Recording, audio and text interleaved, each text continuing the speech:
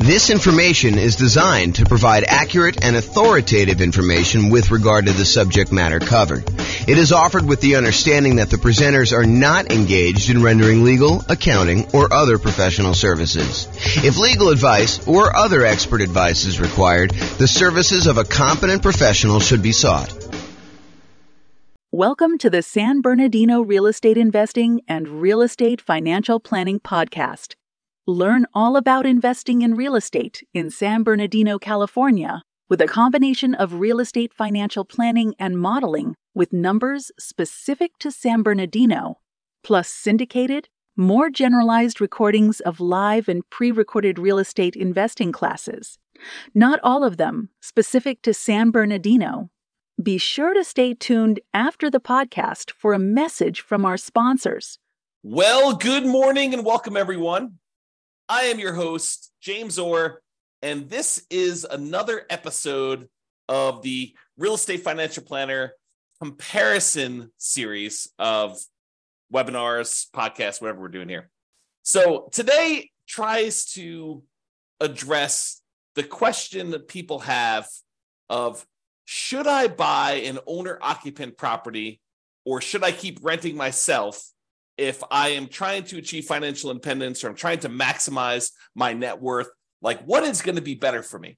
Because you would argue, hey, look, if I decide I'm going to go buy a rental property, if I'm going to go buy a series of rental properties, that distracting myself and buying an owner-occupant property first could actually hurt me. It would slow me down. It's better for me to take the money that I was saving up to buy my rental than it would be to buy an owner-occupant property. And not only that, but in some markets, putting 5% down in order to buy an owner-occupant property means that your monthly payment is going to be higher than if you just continue to rent, right? Because you go put 5% down, you're probably going to have private mortgage insurance, and the payments plus the taxes plus the insurance on that particular property is going to be higher than if you just rented yourself, right? Because that's going to be what is typical in your marketplace. Or you could argue, hey, if I go rent, my rent is going to continue to increase with inflation so that it's going to limit how much I'm able to save over time. Because if I decide to rent and I don't buy a property and lock in a good part of my monthly living expense in the form of a mortgage payment, sure, taxes and insurance go up, but the mortgage payment itself, because you're getting a 30-year fixed rate mortgage, that's going to stay static. And so the amount, the overall net kind of rent equivalent I have of buying an owner-occupant property to move in is going to stay low and actually get lower. It may be higher at the beginning, but overall, the payment for owning a property tends to go down over time because the mortgage payment, the principal and interest part of the mortgage payment, is fixed. And with the rising cost of things, inflation, that tends to look cheaper over time. And at some point, those lines tend to cross, right? Where it tends to be more expensive to buy a property to begin with. And even with taxes and insurance going up, the net overall cost to own a home tends to go down a little bit over time. Whereas when you rent the property and you just live there, the cost of rent just tends to keep pace with inflation and keep going up and up and up and up and up. And eventually those lines cross and it becomes better for you to have bought a property. But is it better for you to rent and use that money to acquire rentals? Or is it better for you to buy a property, slow your roll a little bit, acquiring the first rental, and then, eventually buying rental properties, but you're living in a property that you also are an owner of? And then there's the whole discussion of eventually the property that you're living in, if you go and you buy one, you no longer have a mortgage on it at all, which then even reduces what you need in order to be considered financially independent. If you were earning $10,000, if you were spending $10,000 a month on all your expenses and $2,000 a month of that was your mortgage payment, well, eventually when your mortgage payment goes away, you no longer need to achieve $10,000 a month in passive income from your investments in order to be considered financially independent. Instead, now, because your mortgage payment is paid off and you no longer have that $2,000 a month mortgage payment, you really only need $8,000 a month to be considered financially independent. Sure, you still need taxes and insurance and maintenance and all that other stuff on your property that you live in, but you don't have that mortgage payment anymore. So your overall cost in order to be financially independent, the bar has been lowered. So all of these things come into play when we ask ourselves today, is it better to rent or buy an owner-occupant property for 5% down when we're otherwise buying 25% down rentals? That is what we will plan on discussing today and what we'll go into detail on. So what I did is I modeled this for over 300 US cities. And so each city's got its own home price, rent, taxes, insurance. The amount of money that people earn in each city is a little bit different. It's basically enough for them to go buy a property in that city so that we don't have somebody, I don't standardize the income so that somebody who would otherwise be able to buy a property in like Mobile, Alabama would not be able to buy a property in LA. So we do adjust for income. But when we adjust for income, we also adjust what they need in order to be considered financially independent. So if we give someone a higher income, it means that their threshold for being financially independent also has gone up. It's commensurate with the income that they were earning. They have to replace their job income in order to be considered financially independent. It's another way of saying that. Okay. So we modeled this for 300 cities, and you will see which one is better. Because I think there's a debate, right? Which one of those factors is going to be the most powerful? What's going to be the biggest impact? And what is going to be the biggest limitation for someone wanting to achieve financial independence? And then not only financial independence, but which one leaves you with the highest net worth and which one's riskiest? Because I think all of those things are factors in which one we do. Okay. So in both scenarios, kind of like we're comparing A to B, they're going to be buying 25% down payment rentals. The idea is that the strategy is you're going to save up 25% down plus some reserves and all that other stuff, and you're going to go buy rental properties with that. The difference is going to be one person's going to rent, the other person is going to buy an owner-occupant property with 5% down first. Okay, so that's going to be the comparison. So the 5% down owner-occupant first, then 25% down rentals, they're going to save up until they can buy a 5% down owner-occupant property to live in. Then they're going to live in that property forever. Then they save up until they could buy a rental property with 25% down, plus closing costs, plus reserves on every property that they own, okay, including their personal expenses. And they will repeat that until they have up to a maximum of 9 rental properties, each that they bought with 25% down. With the other strategy, remain a renter yourself, then 25% down rentals, which I'm calling 25% down, no owner-occupant, no OO. Then you remain a renter for the entire time, and your rent goes up with inflation, just like the rent on the properties you're buying. You buy 25% down rentals when you've saved enough for a down payment, plus closing costs, plus 6 months of reserves for both your personal expenses and reserves on all properties you own. And you also still need to be able to qualify for that loan for 45% debt to income ratio. So all the qualifications for buying the 25% down are the same regardless of which strategy. Just in one case, we're buying a 5% down owner-occupant property first, which could impact their ability to be qualified to buy the rental property. Because if you're buying a property with 5% down, then you need to be able to cover that payment. And if it's higher, that could limit when you can buy your rental. You may have enough for down payment, but your DTI may not be in line. And that actually is calculated in our modeling. So realize that that could be a factor for some cities. Okay. I put the URL on the screen if you want to go, dive deeper into the charts and see the results for your specific city, because I'm going to do the aggregate. But if you want to drill down and see it, I'll put the link in the show notes, but it's also on the video right here. So if you want to go look at that. All right. So in order to be considered financially independent, what they need to have is the income from their rental properties, net of all expenses, and the income they have from investing money in the stock market, which any extra money they have, we assume that it's invested in the stock market. But any income they have coming from the stock market needs to exceed their personal expenses. And so we calculate the money from the stock market as the amount that they have invested times the safe withdrawal rate, and then we convert that to monthly.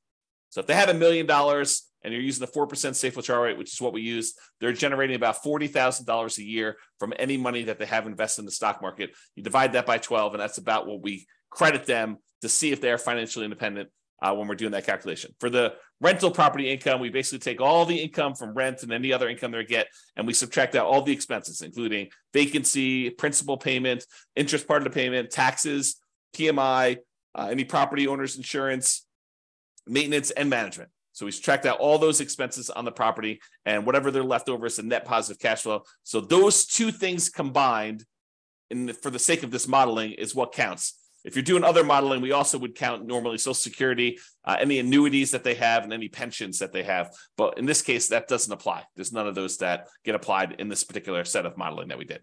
Okay. All right. So assumptions. So each city's modeling uses their own median home prices and the estimated rents on those properties. I'm not an expert on all 304 cities that we basically did this modeling for. So if you happen to go drill down into your city and you're like, James, your numbers are off a little bit, the rents are a little bit higher, or the property values are a little higher, or taxes are a little bit lower, or whatever it is that you think is off, reach out to me and we can make those corrections, rerun all the numbers, and it'll update everything for us. Okay.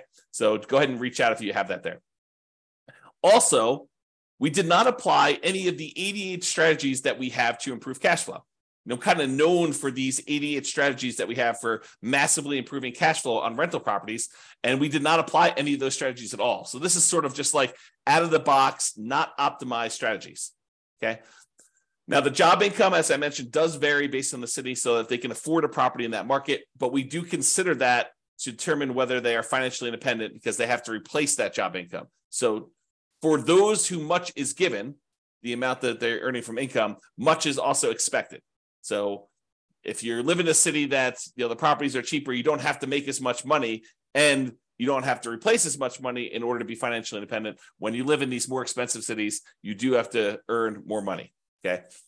We start with just enough down payment to buy that 5% down owner-occupant property. Even if they're not buying the owner-occupant property, everybody starts with the same amount to try to make this even. Okay, so that's sort of like a head start to get them to that first 25% down payment if they're not buying the owner-occupant. Otherwise, they have enough to buy that owner-occupant property pretty much upfront, because we give them 5% down plus 2% in closing costs to help them acquire the property. So basically, that would be what they need. So they still need reserves. So it may not be that they're buying it in the initial month. When they're doing the nomad model, which they're not, they would be moving out of their properties, but they're not doing that in this case. So I'm going to make a change here.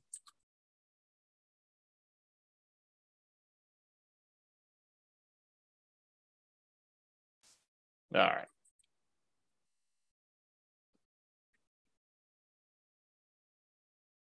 There we go. So interest rates. So when buying the owner-occupant property, we assume they're getting an interest rate of 6.5% when they put 5% down. But in addition to that, they will have private mortgage insurance. That private mortgage insurance is because they put less than 20% down, and that would actually go away once they get below 80% loan to value. So it would be there until they get to 80% loan to value, then that would drop off, and that would make their housing costs a little bit less at that point. When they're buying rental properties, because they're putting 25% down, their interest rate is estimated to be 6.75. Okay. And they do not have PMI in that case. When they have any extra money that they have while they're waiting to do stuff with it, would be invested in the stock market, and they're earning 7% on their stock market investments. And I modeled this out for 100 years. If you want to see all my assumptions, you can go to realestatefinancialplanner.com/model, pick your city or pick one of the special reports and drill down. You can see all the assumptions I use for my modeling. All right, so let's get to it. So financial independence achieved. So which one do you think is going to be better? Is it going to be better for someone to actually buy an owner-occupant property, move in, live there, and then start saving up to buy 25% down properties? Or is it going to be better for them to just remain a renter, start saving up for their 25% down properties, and do that strategy? Well, I will tell you that after modeling this for 304 cities, it is way better, way better for them to buy the owner-occupant property. In fact, in 292 of the 304 cities, it is better for them to have actually bought the owner-occupant property, moved in, and then started saving for their 25% down properties and acquiring that way. Buying that owner-occupant property made a huge difference. Okay, 292 cities out of 304, like 96% of the time, it was better for you to buy the owner-occupant property. In only one city was it better for you to be a renter. In 11 cities, it was the same. It didn't matter. But in one city, it was better for you to be a renter. So go figure. Okay. So this shows you like when the people achieve financial independence. And one of the things I want to point out is there's a lot of them that the reason it's better is because they paid off that owner-occupant property, and that's what moved them over the edge to being financially independent.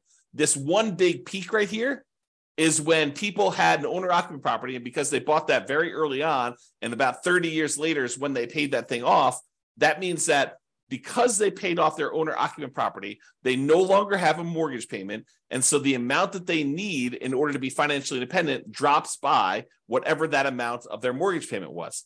So if they needed $8,000 to be financially independent and the mortgage payment was $1,500, now they only need $6,500 in order to be considered financially independent. And sometimes as soon as they just pay off that property, then it moves them over the edge because they were already at $6,500.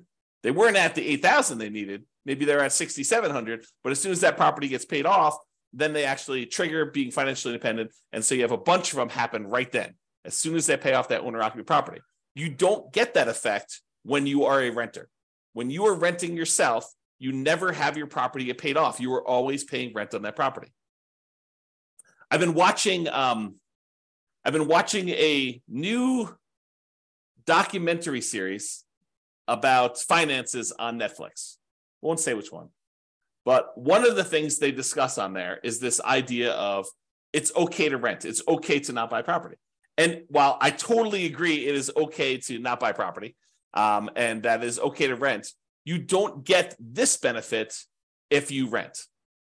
You don't get this benefit of having a house that eventually gets paid off if you rent. Now, you could come at this from another way, right? Like I'm going off on a tangent here, but you could come at this from another way. You could say, look, I'm going to rent and I'm going to take the money that I had extra that I didn't have to pay for my property, which eventually those lines cross anyway. But the extra cost it is of buying the property early on, and you could decide to invest that in something else like stocks or other real estate or crypto or whatever you want to do. I mean, I'm not going to judge you. You can do whatever you want with your money. But if you decide to go do that, and then you take your money and you save up enough, and eventually you buy a free and clear property, I mean, you can get the same effect. It's not like it has to be that you bought the property and you had a mortgage on it.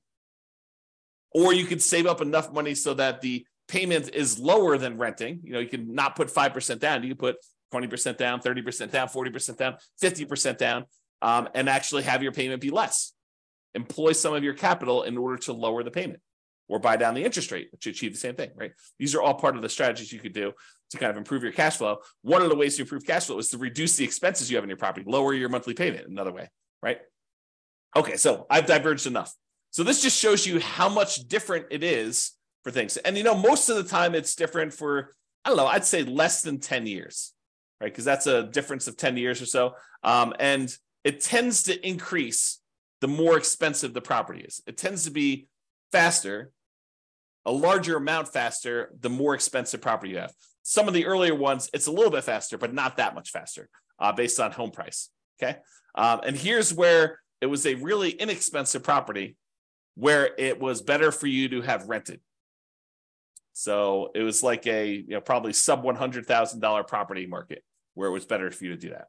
Okay, so let's talk about net worth. We talked about how fast you can get to financial independence, but like how much net worth? Is it better for you to have been a renter? You'll get higher net worth? Well, in 291 cities out of the 304 that we did, then buying a property gave you a higher net worth at year 40. So you would be better off financially in terms of net worth if you also bought an owner-occupant property as well. You see these studies done by the U.S. Census, and I don't know if they've updated it recently, but the last one I saw, which is from several years ago, the difference in net worth between a renter and a homeowner was like $270,000 on average across the whole U.S. So the difference between somebody who was an owner-occupant, like a homeowner, versus someone who was a renter was like $270,000. So, I mean, we're seeing some of that impact, right? Because some of the money that you're paying, even though you're paying more than what it was to rent in a lot of cities, some of that money gets applied toward building up equity, which counts toward net worth, right? And you acquired that property earlier. So that also could impact some net worth as well. So in 291 cities, it was better for you to buy the owner-occupant property. And this just shows you the difference. And in some cases, it's pretty significant, like millions of dollars difference. So it could be significantly different. Okay, so now let's kind of summarize some of these different things. So the difference in net worth. So I have both this broken out for average and for median. So for average, if you buy the owner-occupant property, your net worth at year 40, we kind of snapshot at year 40, is about $11 million. Where your net worth in year 40, if you decide to rent instead of buying an owner-occupant property, is about $8.45 million. That's a difference of $2.6 million on average, or about 23.6% better for you to go buy an owner-occupant property. And that's on average. On median, it's a little bit closer. On median, it's about 8.7 million versus 7.3 million, or about $1.3 million difference. It's still better for you to buy the owner-occupant, but the difference is between whether we look at an average or the median for all 304 cities. And so in both cases, it's better, but the average is a little bit larger. So the time it took you to be financially independent, this is where I start sounding really sleazy, like a late night infomercial sort of dealio. Ready? So what if I could save you 6 years from having to work a job that you hate? Would that be worth, 7 payments of $995? Oh my gosh, that sounds so sleazy. But that's really what we're talking about, right? Like if I showed you, look, you're considering doing this 25% down strategy. Should you buy an owner-occupant property at 5% down, or should you buy or should you rent to do the 25% down? Well, I'm telling you, look, if you buy an owner-occupant property, on average, you will save 74.8 months. It's 74.8 months faster for you to be financially independent if you buy the owner-occupant property. Now, sure, there are ones that are much slower than that. There are ones that are much faster than that. And so it's really going to be your city that you need to look at and determine that. But on average, it's about 6 years and 2 months, 6 years and almost 3 months faster for you to actually buy an owner-occupant property. That's on average. On median, it's even more. It's 104 months. Which, if my math is right, well, let me just do the math on the calculator rather than do this in my head. What's 104 months divided by 12? 8.6 years. So here's my sleazy late night infomercial type dealio. For only 7 payments of $995, I could save you, what did I say? It was 8.6 years of working at a job that you hate, just by changing one little thing about how you invest in real estate. Oh my gosh, it sounds so sleazy. But really, it's true. I mean, on median, the middlemost one, it is 8.6 years faster. Some are faster than that. Some are slower than that. But I can save you a lot of time just by changing your strategy a little bit, okay? Now, let's talk about risk. We talked about net worth. We talked about, the speeds of getting financial independence. So is it riskier to do the buy the owner-occupant property or to do the non-owner-occupant? Well, part of it depends on how we measure risk. We like to measure risk in a bunch of different ways. One way is it's like how much rent can drop before you're going to have negative cash flow, like what we call rent resiliency, or how much prices can drop before you have negative equity, before you're underwater on your property. We call that price resiliency. Or we look at debt to income, which is a calculation your lender uses to determine whether or not you qualify for the loan. What is the ratio of all of your debt payments compared to how much you make on your job? I also like debt to net worth, how much debt you have compared to what your overall net worth is. If I tell you I have $10 million in debt, that might scare you because you probably think, oh, James, earns, $50 a year. And having $10 million in debt with $50 a year in income is really, really high. But what if I told you I make $100 million a year and I have $10 million in debt? Well, or my net worth is $100 million. We're doing debt to net worth. My net worth is $100 million, and my debt is only $10 million. Well, that's a much different ratio. What if I told you there's $10 million in debt, but my net worth is $10 million? Well, that's more of a equal ratio. And finding out which one has a higher debt to net worth is a way to measure risk. But the other one I like too is how much debt you have, $10 million compared to how liquid you are. What if I told you I've got $10 million in debt, but I also have $12 million in stocks where I could go liquidate all those and use it to pay off my $10 million in debt? Well, that's one level of risk. What if I told you I had $10 million in debt, but I only had $50,000 in my savings account? Well, that's a little scarier, right? And so these measures of risk, including the number of months of reserves you have, right? You like to think about, hey, look, I want to have 6 months of reserves before I go buy my rental property.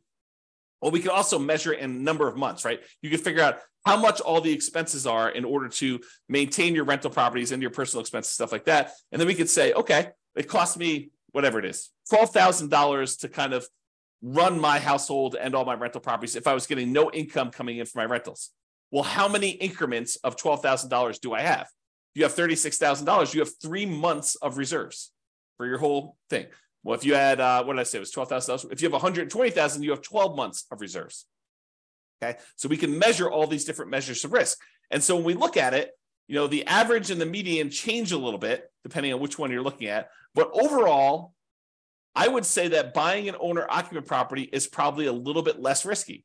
In terms of rent resiliency, it's a little bit better than renting.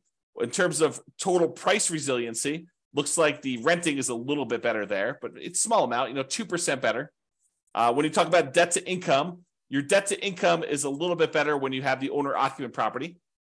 Okay, it's a little bit higher when you don't buy the owner-occupant property. And it probably is because it takes longer to buy the properties. And so that could have an impact too. And these risks, they can change over time, right? Like we could do a snapshot of what the risk looks like, for the first 5 years. We could do a snapshot of what the risk looks like for the next 5 years or year 7 or whatever we want to do. But this is showing you the risk over the entire 100-year period, which if you have a really long period of very low risk situation, then that could be outweighed by, very risky stuff early on. So it's deceptive to look at this. I think you need to really drill down and look at this, but at least we give you a measure to look at risk, right? In terms of debt to income, a little bit better for you to buy the owner-occupant in this case. And for the debt to net worth, a little bit better for you to have rented in that case. And debt to account balance, it's a little bit better for you to have bought the owner-occupant. And then for months of reserves, it was way better for you to actually buy the owner-occupant property because eventually that thing gets paid off and some of your expenses go down. So I think that that's a major factor in what's going on there. All right. So as I mentioned a couple times throughout here, you could apply all the 88 strategies that we have to improve cash flow to get these numbers to look better, right? At least for the rental side of things. Now, we've basically been using median price properties and what rent might be on each one of those properties. You should be able to choose and do better than this, right? I think if you do any type of effort in finding and selecting properties and applying any of these 88 strategies, you should be able to do better than what I've shown on here. And as I mentioned, if you're an expert in your market and you think my numbers are wrong, please do reach out so we can update those so that they get better for everybody. So in conclusion, in our current market conditions, our current prices, our current interest rates, our current rents, and it is May 15th, 2023 when I'm doing this, and I'll do updates over time. I'm trying to do one of these classes a week as part of a series. But we'll kind of go through all the different comparisons we've got, and then we'll come back and revisit and update things. And the website will get updated as I rerun numbers, because once I update prices and interest rates and things like that, I rerun everything. And so if you're visiting these charts on the website after this video, they may be different. They're likely to be different because prices and interest rates and everything else changes, which changes everything. Okay. So in our current market conditions, current price, current interest rate, current rents in about 304 US markets using what I would consider to be less than ideal median price and rents on properties, buying an owner-occupant property when you would otherwise be buying 25% down rentals is a faster path to financial independence in 292 of 304 cities, about 96% of the cities. Okay. And for net worth, buying an owner-occupant property first also gives you a higher net worth in 291 of the 304 cities, about 95.7% of them. The market does matter a little bit, but in general, you should probably buy an owner-occupant property. That is what the conclusion should be, okay? It is best if you look closer at your specific market and apply as many of the 88 cash flow improving strategies as practically possible to improve on your implementation. Again, go check out the realestateFinancialPlanner.com/model to be able to see all the details. Hope you enjoyed this class. I hope you enjoyed this series. I kind of like the comparison and dispelling some of the myths out there about should you do X versus Y and why it's always better to do Z versus R or whatever you're trying to do, right? Like the idea that people have these things in their mind like, oh, that's silly, James. Everybody knows that it's better to do this. Really? Really? That's a belief you have. And then we go do the math and we find out that maybe it's not even like the majority of the time that is the case. Sometimes it is. Sometimes it's like this, where it's like 96% of the time, it's better to do one strategy than another. But other times it's not nearly as close. It's a third of the time, or 2/3 of the time it's better to do this, or half of the time it's better to do this. And sometimes it matters like what market you're in from a kind of like price, where it's always better in more expensive markets to do it this way, or it's always better in cheaper markets. So all these things matter. And I think comparing them and like learning about these different nuances can help you become a better overall investor and better at helping your friends and family when they tell you in their market that they're considering doing this. And you're like, that doesn't make any sense. We always do it this way. And maybe in your market, that's true, but maybe in their market, that's not true. So I don't know, a little bit of, what is it like? What do they call it? A little bit of grace for other people and what they're choosing to do and how they're choosing to do it. Because it may not be the same for them as it is for you. I think that's one of the things we're kind of adjusting here and realizing as we do these. All right, that's all I got for you. Have a great day, everybody. I will talk to you all soon. Bye-bye for now. With home prices up, mortgage interest rates up and rents up, but not quite enough to counteract the higher prices and interest rates, cash flow on rental properties in San Bernardino is harder than ever. Book a call with the Real Estate Financial Planner to apply our proprietary 88 strategies to improve cash flow on your rentals. See the show notes for a link to schedule your call and improve your cash flow today. If you're a real estate agent, lender, or professional in San Bernardino that wants to help our real estate investor listeners, consider reaching out to learn about collaboration opportunities with this podcast. We'd love to add more value to our listeners by having you assist our investors buy, sell, and finance their real estate investments. See the show notes to schedule a call to discuss collaboration opportunities